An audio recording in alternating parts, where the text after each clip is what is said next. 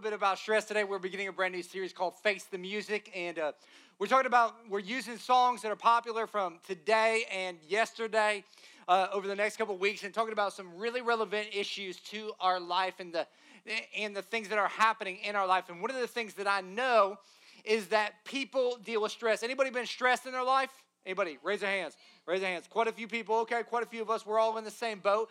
We've all dealt with some stress. And, you know, the reality is that stress levels, the latest Harris poll shows that stress levels in America are at their highest ever. They say that 1/3 of Americans are continuously living under undue stress. Like that stress is never leaving them. In fact, within that poll, they started talking to mothers, and they said that 80% of moms out there are dealing with even greater levels of stress.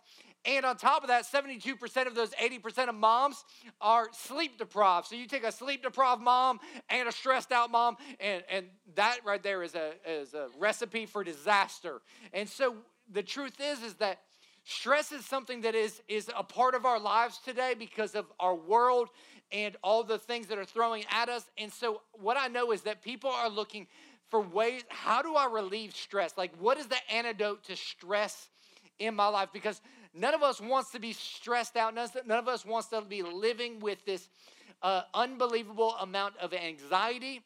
But this is what I know. There are some triggers that cause stress in our life. And maybe you've experienced some of these triggers, but I think a lot of us are living our lives a lot like Job 9:25. And what it says is that my days go by faster. Like every day my day is going by faster than a runner. They fly away without my seeing any joy. Anybody ever felt like that? Like your day just keeps running and running and running. You're like, man, is this day ever going to stop? Is it ever going to slow down? And as it keeps going, and like the joy that you started off with in the morning, like I'm going to go take this day. I'm going to dominate this day. By the end of that day, it's like it's zapped out of you and you're like, oh, this day's killing me. And a lot of us live that way because some of these stressors become so prevalent in our lives. And some of the things that cause us to stress out, if you're taking notes, the first one there, that first fill in the blank for you, is that a lot of us are living with no margin. We're living with no margin. It means we don't have any extra space in our life, particularly in a couple areas. A lot of us are living with no margin when it comes to finances. And we're living paycheck to paycheck. In fact, the latest stats that just came out says the average American is living on 117% of their income. That right there will stress you out. When you're spending 17% more than you're making every year, that's going to cause some undue stress, some undue pressure on your life. And because of that, we're worrying more. We're trying to do more stuff. We're trying to accomplish more things. And what happens is when something good happens in our life, we get a raise or we get a bonus because we're in this mentality of I got to have more, I got to spend more, I got to achieve more, I got to keep up with the Joneses. We don't think like, oh, I should put that away in savings or I should pay off some of my debt. We think, what's the next vacation I can take? Where's the next place I can go? Oh, I can finally buy that car or have those clothes or those shoes. And what ends up happening is it ends up just compounding the stress in our life. In fact, this same poll said that 75% of 18 to 35-year-olds are living with extreme stress more than previous generations. Why is that? I mean, there's probably a lot of reasons, but a lot of it has to do with we think that we should have achieved our parents' success at 18 that it took them 50 to achieve. And so it just compounds because we have no margin in our lives. Another area where we don't have any margin has to do with our schedule. We're saying yes to a lot more things than we're saying no to today. We're packing it in, all the things that we can in our lives. We're adding things, but we're never subtracting. Have you ever noticed that? Like you're just adding things to your schedule, but never are you saying, you know what, I need to eliminate some things to my schedule. And 1 in 3 Americans says, I'm rushed all the time.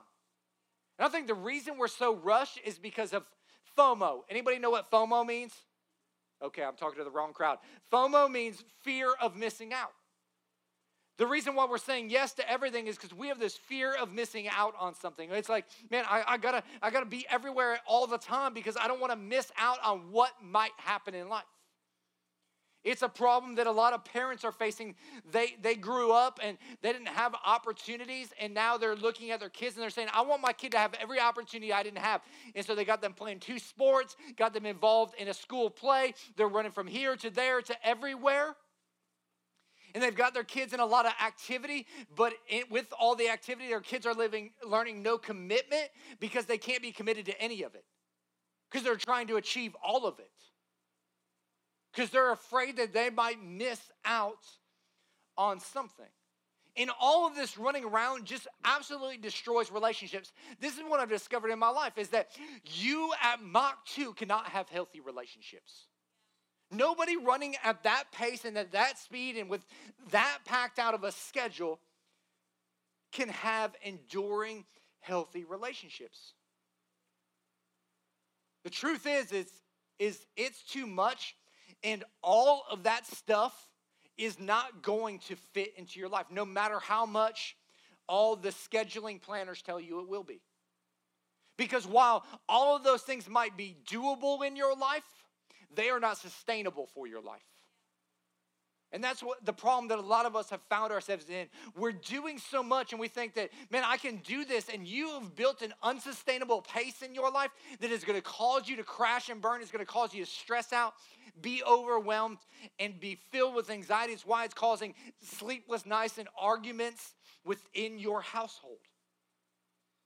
And so what we fail to realize is that by having no margin, it's creating stress in our life. Another area that causes stress in our life is this area called sin. Everybody say sin. Okay, that wasn't everybody. Everybody say sin. One more time, say sin. Perfect. Now, we don't talk about sin a lot anymore. It's like kind of this negative word. But I think that sin is actually something that we need to talk a lot more about. In fact, the Bible talks a lot about sin.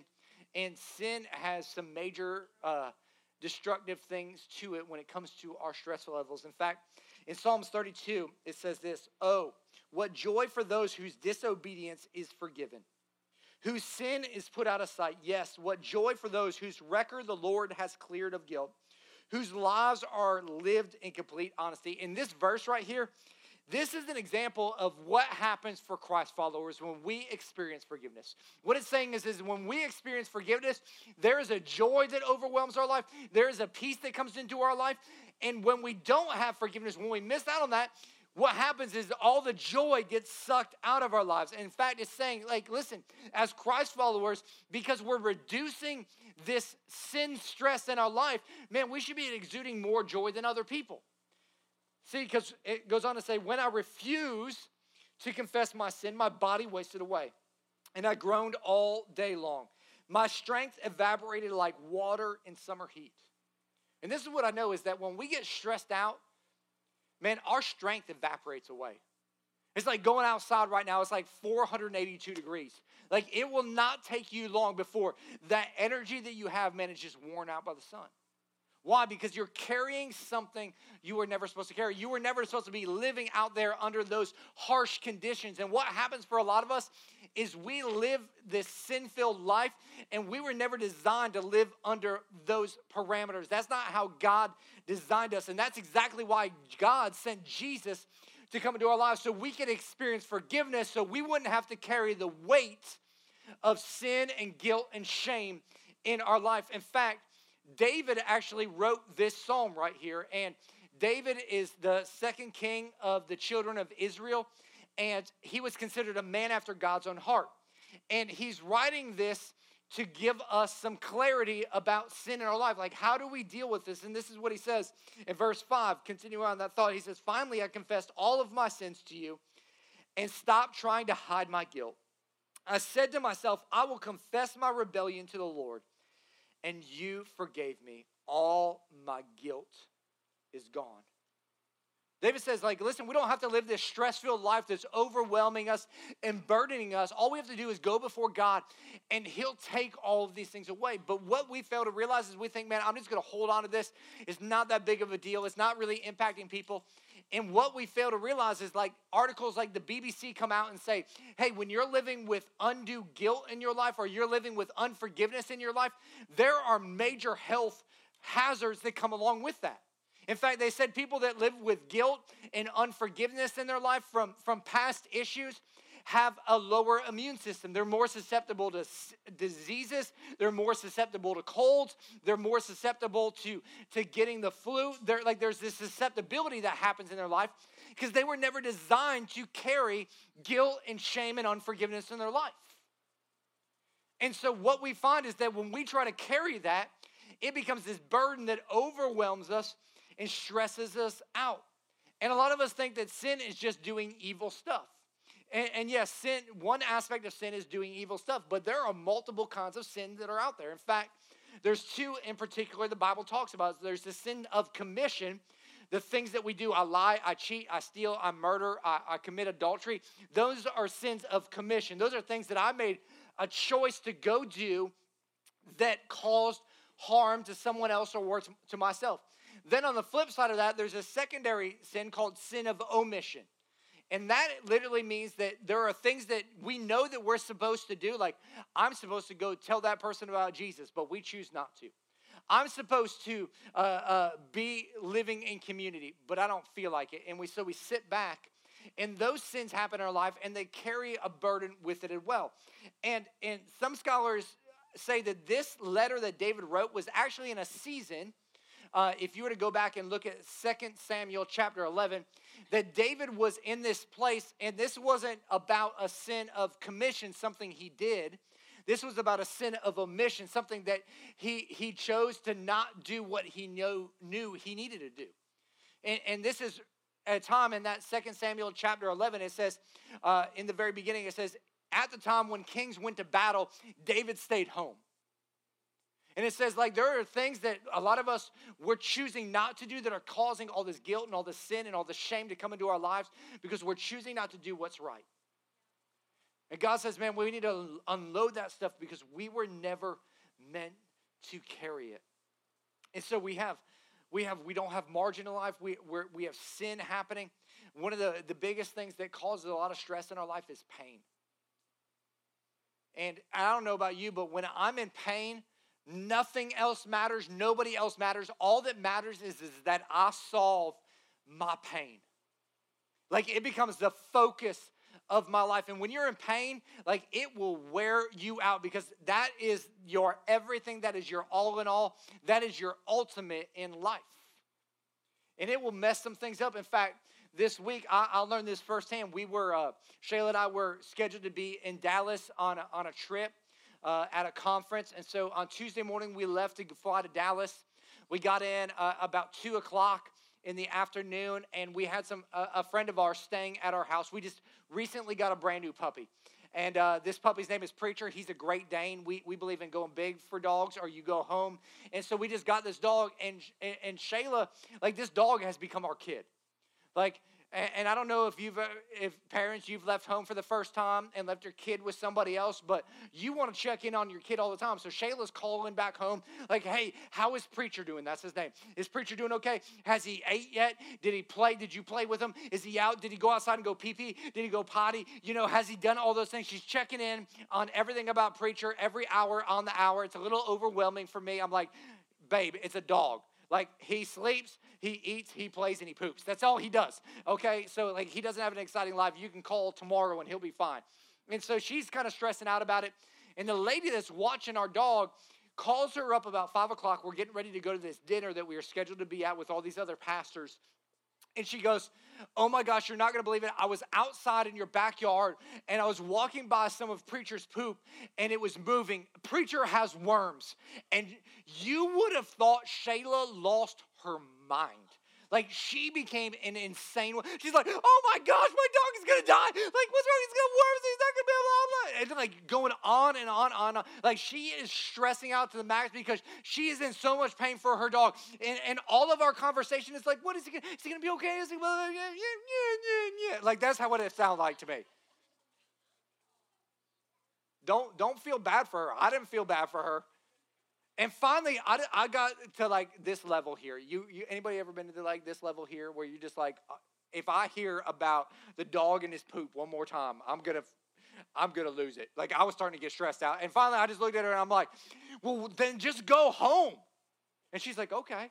And so, like, we booked her flight. We were on Southwest, no change fees. And so she got on the flight. Next night, she went home. Like, she's calling me. She's texting me pictures all the time.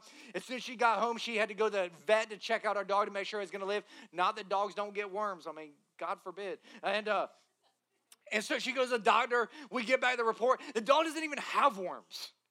There was, like, ants crawling in the poop having a second meal off of his meal. And so, like, I know, TMI, but I just had to say it. Just too much information, TMI, just FYI. This is what I've realized, is a lot of times we get stressed out about things that don't even matter. And we're in pain about things that we can't even control. And when you're in pain in those moments, like, what you need to do is you need to separate yourself from that situation and look at it from a different perspective. But when we're in pain, we just make illogical choices. And we allow ourselves to get worked into a frenzy that just overwhelms the situation that we're in. Another trigger is busyness without purpose. And I think that this is probably the worst causer of stress in our life, is this busyness without purpose, because we live with a mentality today that we think more is better. We think if I have $1, that's good, but $2, what's that? That's better. You know, if I have one Krispy Kreme donuts, that's good, but if I have a dozen Krispy Kreme donuts, that's better. We think that if I have one car, that's good, but if I have two cars, that's better. We think if I have one wife, that's good, but if I have two wives, that ain't better. I'm just going to tell you that right now. And the reality is that we always think more is better. But check out some stats that are out there right now. You're going to eat out about 14,411 times in your lifetime as an American. And 20% of those are going to be at a fast food restaurant. So you're probably going to eat about 2,800 Big Macs at McDonald's. More ain't better right there. I'm just going to tell you that right now. You're going to spend about 13 years and 4 months watching TV over your lifetime. You're going to spend 5 years waiting in lines. You're going to spend 1 year looking for things you've lost. For some of y'all, it's going to be 2 or 3 because y'all lose a lot of stuff. You're going to attend 35 weddings in your lifetime, and hopefully they're not all yours. You're going to drive about 627,000 miles, or in other words, 25 times around the circumference of the earth. I just saw a brand new study that says the current generation that's working right now is going to work about 181 more hours a year than previous generations. In other words, they're going to work an additional month every year within that 12 months. See, and Isaiah talked about this very thing. He said, I've labored to no purpose. I've spent my strength in vain and for nothing. See, we have plenty of time. It's just going towards the wrong things in life. And so I want to ask this question. Why are we so busy? Why are we so busy in life? And I would submit to you, the reason we're so busy is because we don't really know what we were created for. And when you don't know what you're created for, what happens is you just produce a lot of activity that has no lasting purpose in life. And I would tell you today that it's better to have less of what doesn't matter so we can have more of what matters in life. So in order for us to do more of what matters in life, I've got to start believing that it's okay to have less in my life. And that's a mindset change that a lot of us is going to be difficult to make. And here's what I know is a lot of people, they just go, hey, TJ, just give me the 1, 2, 3 step to get rid of stress. And listen, there aren't 1, 2, 3 steps to get rid of stress. There isn't an antidote to stress in your life. What there is and what you can do is you can start to change your belief system. And when you start changing your belief system, what will happen is that'll start changing your behavior. When you start changing your behavior about what you believe about money, when you start changing your behavior about what you believe about time management, when you start changing your behavior about what you think about your calendar, when you start changing your behavior about your thoughts, that'll determine whether you overcome stress or are overcome by stress. And I believe that Jesus gave us the best example of how to handle stress. And it's found in Matthew chapter 14. If you want to turn your Bibles to Matthew chapter 14, in Matthew chapter 14 is one of the most famous stories of Jesus' miracles. It was the turning of the 5 loaves and 2 fish, feeding of 5,000 people. It's actually more like 20,000 people because it was 5,000 men. And so Jesus does this incredible miracle of feeding all of these people. But what most people miss is the prequel to that story, like the pre-story to the story. And so what's happening, if you were to go before that story, is that Jesus' cousin is a guy named John the Baptist. And John the Baptist is a forerunner. He's going and telling people to prepare the way because God is coming. You better get your hearts right. You better get your life right. And the governor over that area is a guy named Herod. And Herod is ruling over the people there, the Israelite people and all the Romans. And Herod sees his brother's wife and is like, dang, that girl is hot. And he goes and he takes his brother's wife as his own wife. Now, like last time I checked, that ain't cool. And that's not right. And John the Baptist, being the stand-up guy that he is, a righteous guy, he goes and confronts Herod. Now, Herod's new wife that he just married doesn't like that. She is not happy that John the Baptist is getting up in her business. And so she comes up with this concoction to get John the Baptist arrested.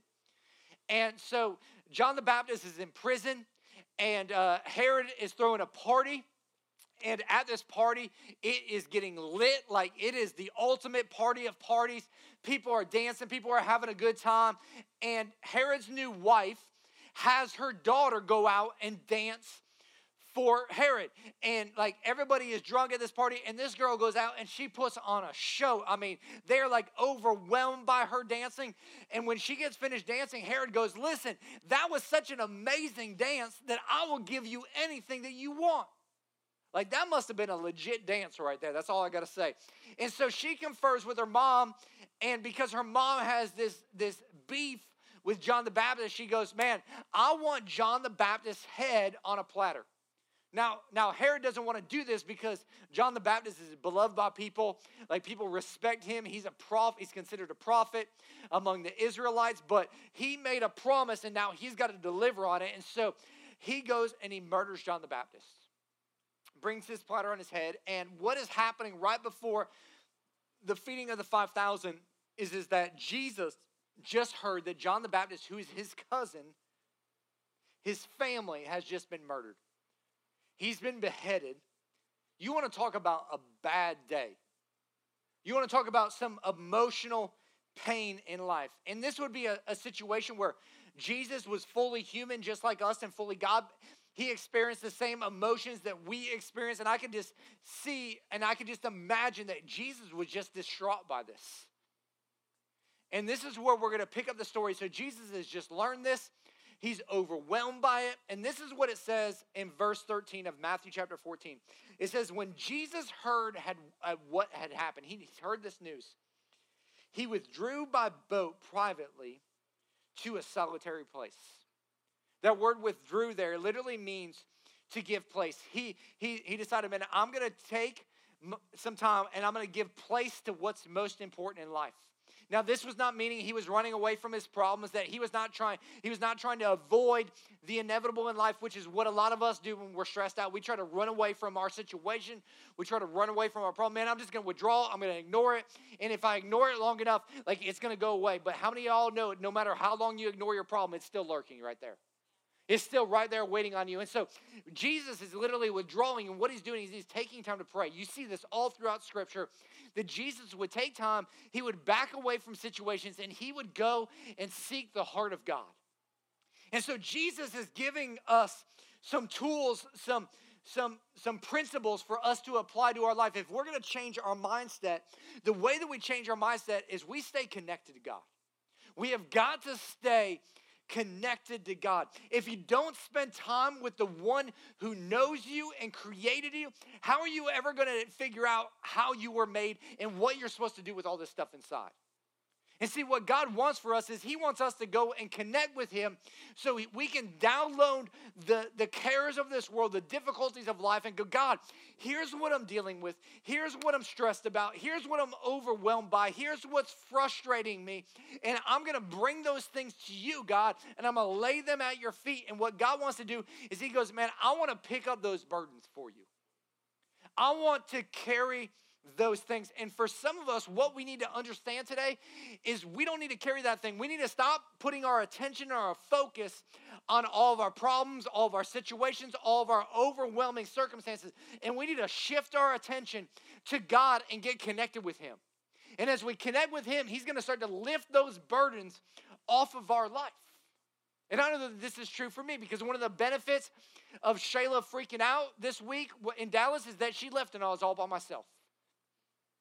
And what that gave me time to do is I'm an early riser.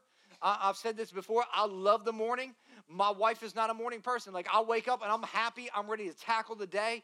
Like, I'm like joyous. Give me a cup of coffee and some Jesus, man, and I will kill some tasks for the day. And so I woke up and Shayla wasn't there. I wasn't interested in the TV. I wasn't interested in the internet. I wasn't interested in all those things. And all I want to do is I want to spend some time with God. You know why? Because I get stressed out just like you. I get overwhelmed just like you. I get burdened by life all the time. And honestly, I needed some time where I could download to God what was going on in my life, and I could seek him to try to get some clarity on things that were pretty cloudy to me. And you know what God does in those moments? He shows up. See, Proverbs 9, verse 10 says, knowing God results in every other kind of understanding. See, so many of us, we're trying to figure out, like, how do I rid myself of this stress? How do I deal with this? And how do I compound this and this and this and this and this and this? And we're trying to figure that all out on our own, and we have no idea how to understand those situations. And God's saying, listen, if you'll seek me, like, I'll give you understanding for those situations. And I'll help take you through. Because you need to connect to the one who created you and understands you. And some of us, we've done that. We've done that from the fact that we've accepted Jesus as our Lord and Savior. We said, God, I want you to come into my heart and I want you to come into my life. And you know where eternity is for you. You know where you're going to end up at the end of the day. But what I found is that 9 out of 10 Christ followers, they've never figured out what their life is supposed to look like between now and eternity. Like what the intentionality of their life is. And so what God is trying to get us to do when we connect with him is he's also trying to get us to realize that we have a purpose. And we start to change our mindset of like, man, I'm not just aimlessly going through life, but I've got a purpose in life. It'll help you from being tired and stressed out. It will give you some encouragement. In fact, in Matthew chapter 11, verses 28 and 29, it says, come to me, all of you who are weary and burdened, and I'll give you rest. He says, take my yoke. And I would submit to you that he could also say, take my purpose upon you and learn from me. And you will find rest for your souls. So you want to know how you find rest for your souls? You take on God's purpose for you. He says, for my yoke, or he's saying, my purpose is easy and my burden is light.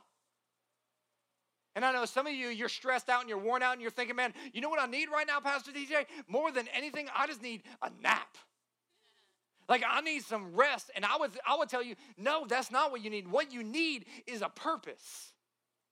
Because here's the thing, when you have a lot going on and you have purpose, it doesn't overwhelm you because you know where you're going. But when you got a lot going on and you don't have any idea of where you're going, those are the moments that overwhelm you. And stress-free living comes from knowing I've got a purpose and I'm going to give myself to it no matter what life hurls my way, no matter what my spouse hurls my way, no matter what my boss hurls my way, no matter what this world hurls my way, because I know where God is taking me.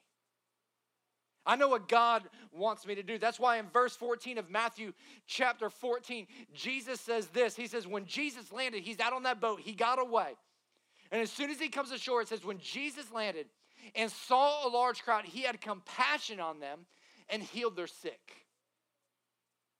Jesus was moved with compassion. Why? Because he had a passion for people. He knew what his purpose was. His purpose was to seek and to save those that were lost. And so in spite of what was happening all around him, he got into this moment and he saw God, and all of a sudden he goes, man, I've got a purpose here. And no matter what my circumstances are, they can be stressing me out, but I see people and God has called me to people, man, and I'm moving forward on that. And passion keeps you moving in life. And you and I, we've got to figure out what that passion is God has given us so we can have compassion to move forward in life. Because then you won't live a stressed out life. See, a stressed out life is this busyness without purpose. And anytime you have busyness without purpose, that is a recipe for disaster in your life. But busyness with purpose will always lead you to fulfillment in life. And some of us, we're living these unfulfilled lives, and God is going, man, you want to be fulfilled? Figure out what I've called you to. Because God has called you to something. In fact, in Psalms 139, it says, your eyes saw my unformed body. In essence, he's saying, before you were even made, like God knew you. God knew you. And he says, all the days ordained for me were written in your book before one of them came. So in other words, God's saying, listen, God's ordained you for something. And he's saying, listen, I've got a plan for your life. I've got a purpose for your life. I laid my hand upon you. I set you apart. I gave you a task that only you can do and only you can accomplish. And I made it special. And once you realize it and you begin to understand it, your life will never, ever be the same. You won't be living stressed out. You'll be living fulfilled in your life. In essence, what God is trying to get through to us is he's saying, listen, it's better to get the right things done, not more things done.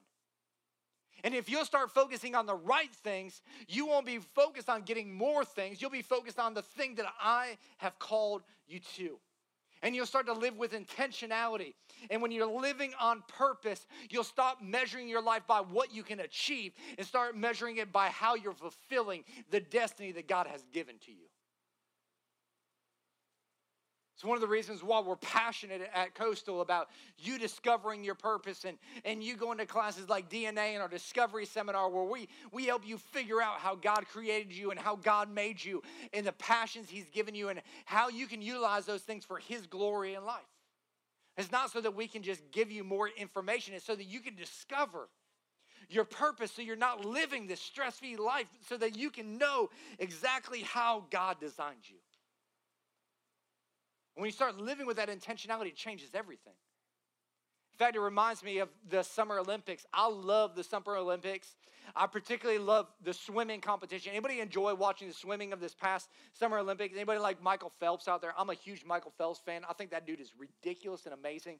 One of my favorite moments in the Olympics is in the previous Olympics, in the 2012 Olympics, Michael Phelps had lost a race to a guy named Chad Declos. And and like it was one of the few individual races he's ever lost in his life. And right before this race, Michael Phelps is sitting in this dressing room, and like he is focused on this race, and Chad is in front of Michael Phelps, and he's doing like all this boxing stuff. And you guys remember this on TV? It was amazing. Like he's out there, he's shadow boxing, and all you see on Michael Phelps' face is this smirk, like I'm gonna murder somebody in the water. Like and like he's just going back and forth like this, got this scowl. And they go out into this race, and Chad is so focused on Michael Phelps that he misses the point of the race. In fact, there's a picture that looks like this of them swimming mid-water. And you got Michael Phelps here, and Michael Phelps' focus is on the prize. He's focused on the finish line of the race. And what Chad is doing is he's focusing on the wrong thing. His race is between himself and the water. It's not between him and Michael. He's got to get as fast as he can to the end. And if you keep your eyes focused on the end, that's where you go. But his eyes aren't focused on the end. His eyes are focused on his problem. His problem is Michael Phelps. And the problem is he got his eyes on the problem, and Michael kept his eyes on the prize, and Michael kicked his butt. And here's what we need to realize is that when we stay focused in life on our purpose, it takes us to the prize that God called us for from the very beginning.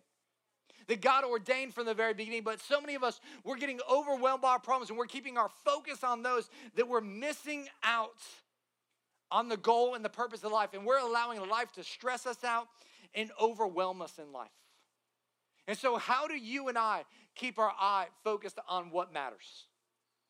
Because here's the reality. He got focused on Phelps, and that didn't matter for his race. Michael focused on the prize, on winning, and that's what mattered in that race. So how do you focus on what matters most? How do you know what matters most? And I've kind of given myself a little bit of a filter to know what matters most in life. And this is how I evaluate whether things matter, whether I should give a ton of attention to them or not. I basically asked myself this question: will this matter 100 years from now? Will that guy cutting me off on 95 matter 100 years from now? Then why am I going to stress out about it?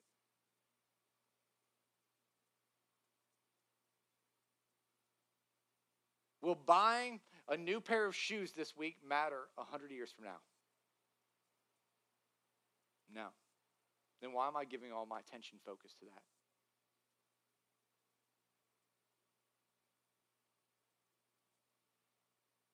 See, in life, there's really only two things that matter. A lot of us put our focus on things that don't matter, but there's two things at the very core and essence that do matter. One of them is people. People matter.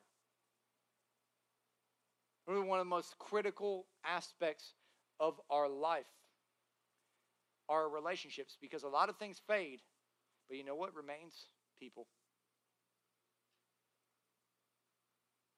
People's souls.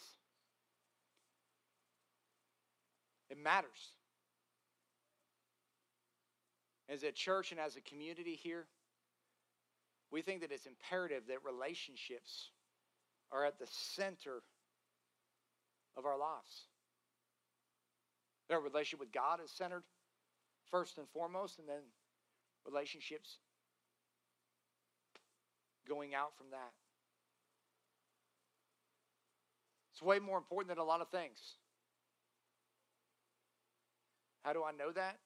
Because here's the deal, man. I've preached the foam off of these walls, which is what's behind these carpet walls, the last 5 weeks, but probably none of y'all can tell me what those 5 messages were about. But I guarantee you can tell me the 10 people in your life that have impacted you the most, negatively or positively. You can name them like that.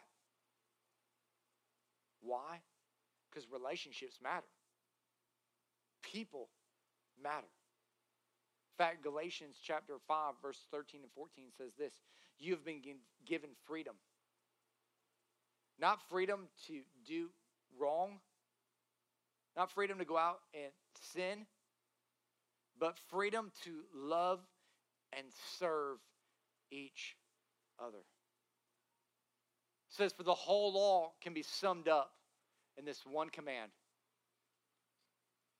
love others as you love yourself. See, the focus of your life, the focus of my life, should be to love and serve other people. It's one of the reasons why we named this church Coastal Community Church, because it's always been about others. It's been about doing life together. And if you don't have the right others in your life, man, you have a great opportunity. We just launched our Connect Group semester. You can pick up a Connect Group guide out in a foyer. Get connected with some people. It will impact your life in a great, great way. The other thing that matters in life is eternity. Eternity matters. Matthew 13:44, it says, the kingdom of heaven is like a treasure hidden in a field. When a man found it, he hid it again, and then in his joy went and sold all that he had and bought that field. So the kingdom of heaven is like this treasure that was so valuable, so precious, that people were willing to sacrifice everything to have that field. So my natural question is what's the field? What's the field? Like, that doesn't make a lot of sense. I'll tell you what the field is. The field is eternal things in your life.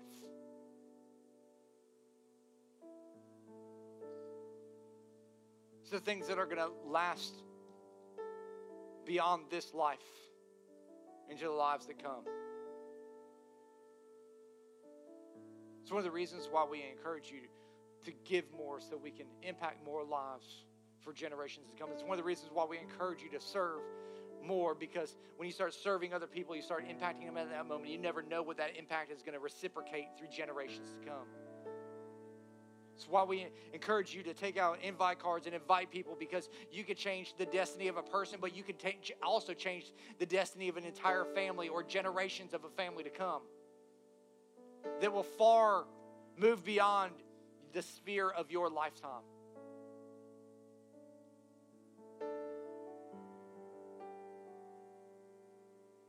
And Jesus says, man, that's the most valuable thing.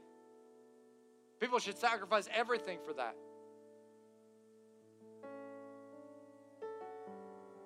He also said things like, don't store up for yourselves treasures on earth where moth and rust destroy.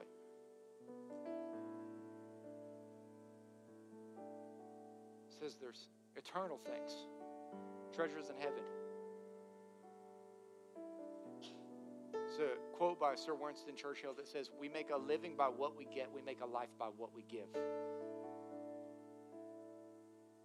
And I think he got that from looking at the life of Jesus. A life is something that lasts, that impacts beyond the scope of the life itself. And as a church, we have an opportunity to do that.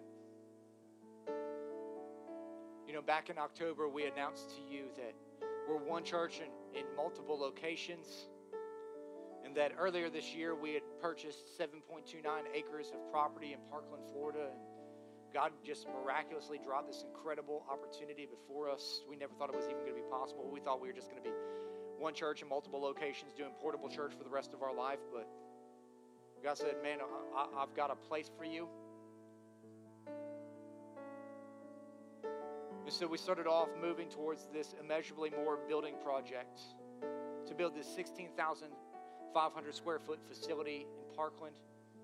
It's going to cost about $3.2 million. And we said, man, we need to raise $1.2 million of that.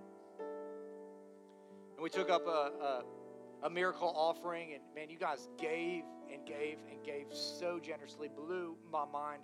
I was so overwhelmed as your pastor, because you guys got something. You realize that 400 years ago, there was only one entity that was around that's still around today. And that was the local church. It's the thing that lasts from generation to generation to generation to generation, from century to century to century. Because it's the one thing that Jesus said that he was going to build. He didn't say he was going to build governments. He didn't say he was going to build countries. He said, I was going to build my church. And the gates of hell will not prevail against it, which basically means nothing can defeat it. You guys said, man, I want to live for something that's going to live past me. And you guys gave. And, man, we've been moving forward on that. And we're about to finalize the finishing on our planning and zoning. And we're getting ready to move into breaking some ground and starting to do site development on that site. But we're asking that on March 12th, we're going to do another immeasurably more miracle offering, where we can give to something that lasts beyond our life, that moves beyond our generation. Because here's what I know is that your kids and your kids' kids and your kids' kids' kids will have an opportunity to have a church that impacts lives and impacts generations. And so on March 12th, we're believing God for another $200,000 to help us move forward on this. And here's the deal. We've given you some information in your worship guide. There's a card that looks like this and with a scripture on the back of it. And in there's an offering envelope. And here's what we'd ask. We're not asking you to give because we don't ask you to give.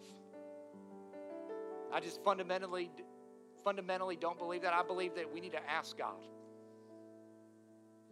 We need to go to God, and just like Jesus got alone and spent time with God, we need to get alone and spend time with God and go, God, how would you want me to be a part of the purpose that you have through my local church, through your church that you're building?